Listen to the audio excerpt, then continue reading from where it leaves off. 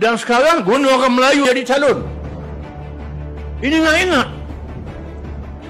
Singapura tahun 50-an. Ketua Menteri Singapura Datuk Hamid Jumat. Saya ingat nama lagi. Generasi awal ingat Datuk Hamid Jumat, Ketua Menteri Singapura.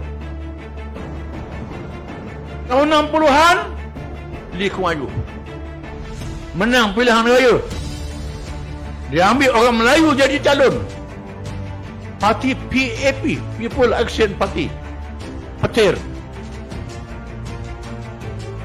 Osman Hu, Yusof Ishak, macam-macam nama jadi menteri-menteri Melayu di Singapura. Dia letakkan orang Melayu jadi calon, jadi presiden. Lee Kuan Yew pakai songkok, ucap bahasa Melayu. Orang Singapura tertarik. Akhirnya PAP menawan Singapura. Apa jadi pada orang Islam Melayu Singapura? Tahun 63 Singapura masuk Malaysia, nak merdeka. Masuk Malaysia, PAP tubuh cawangan di Semenanjung Tanah Melayu. PAP tubuh cawangan dia. Almarhum Tengku menganggap ini satu bahaya.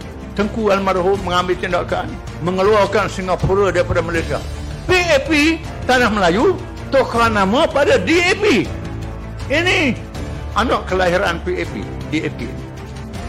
Sekarang ambil orang Melayu jadi calon. Ada parti kerjasama dengan dia. Saya tak tahulah berapa upah dia bagi. Ini keadaan yang sangat berbahaya. Nak tawan Perak, nak tawan Selangor, tawan Negeri Sembilan. Kalau kita berpecah, ini sangat bahaya.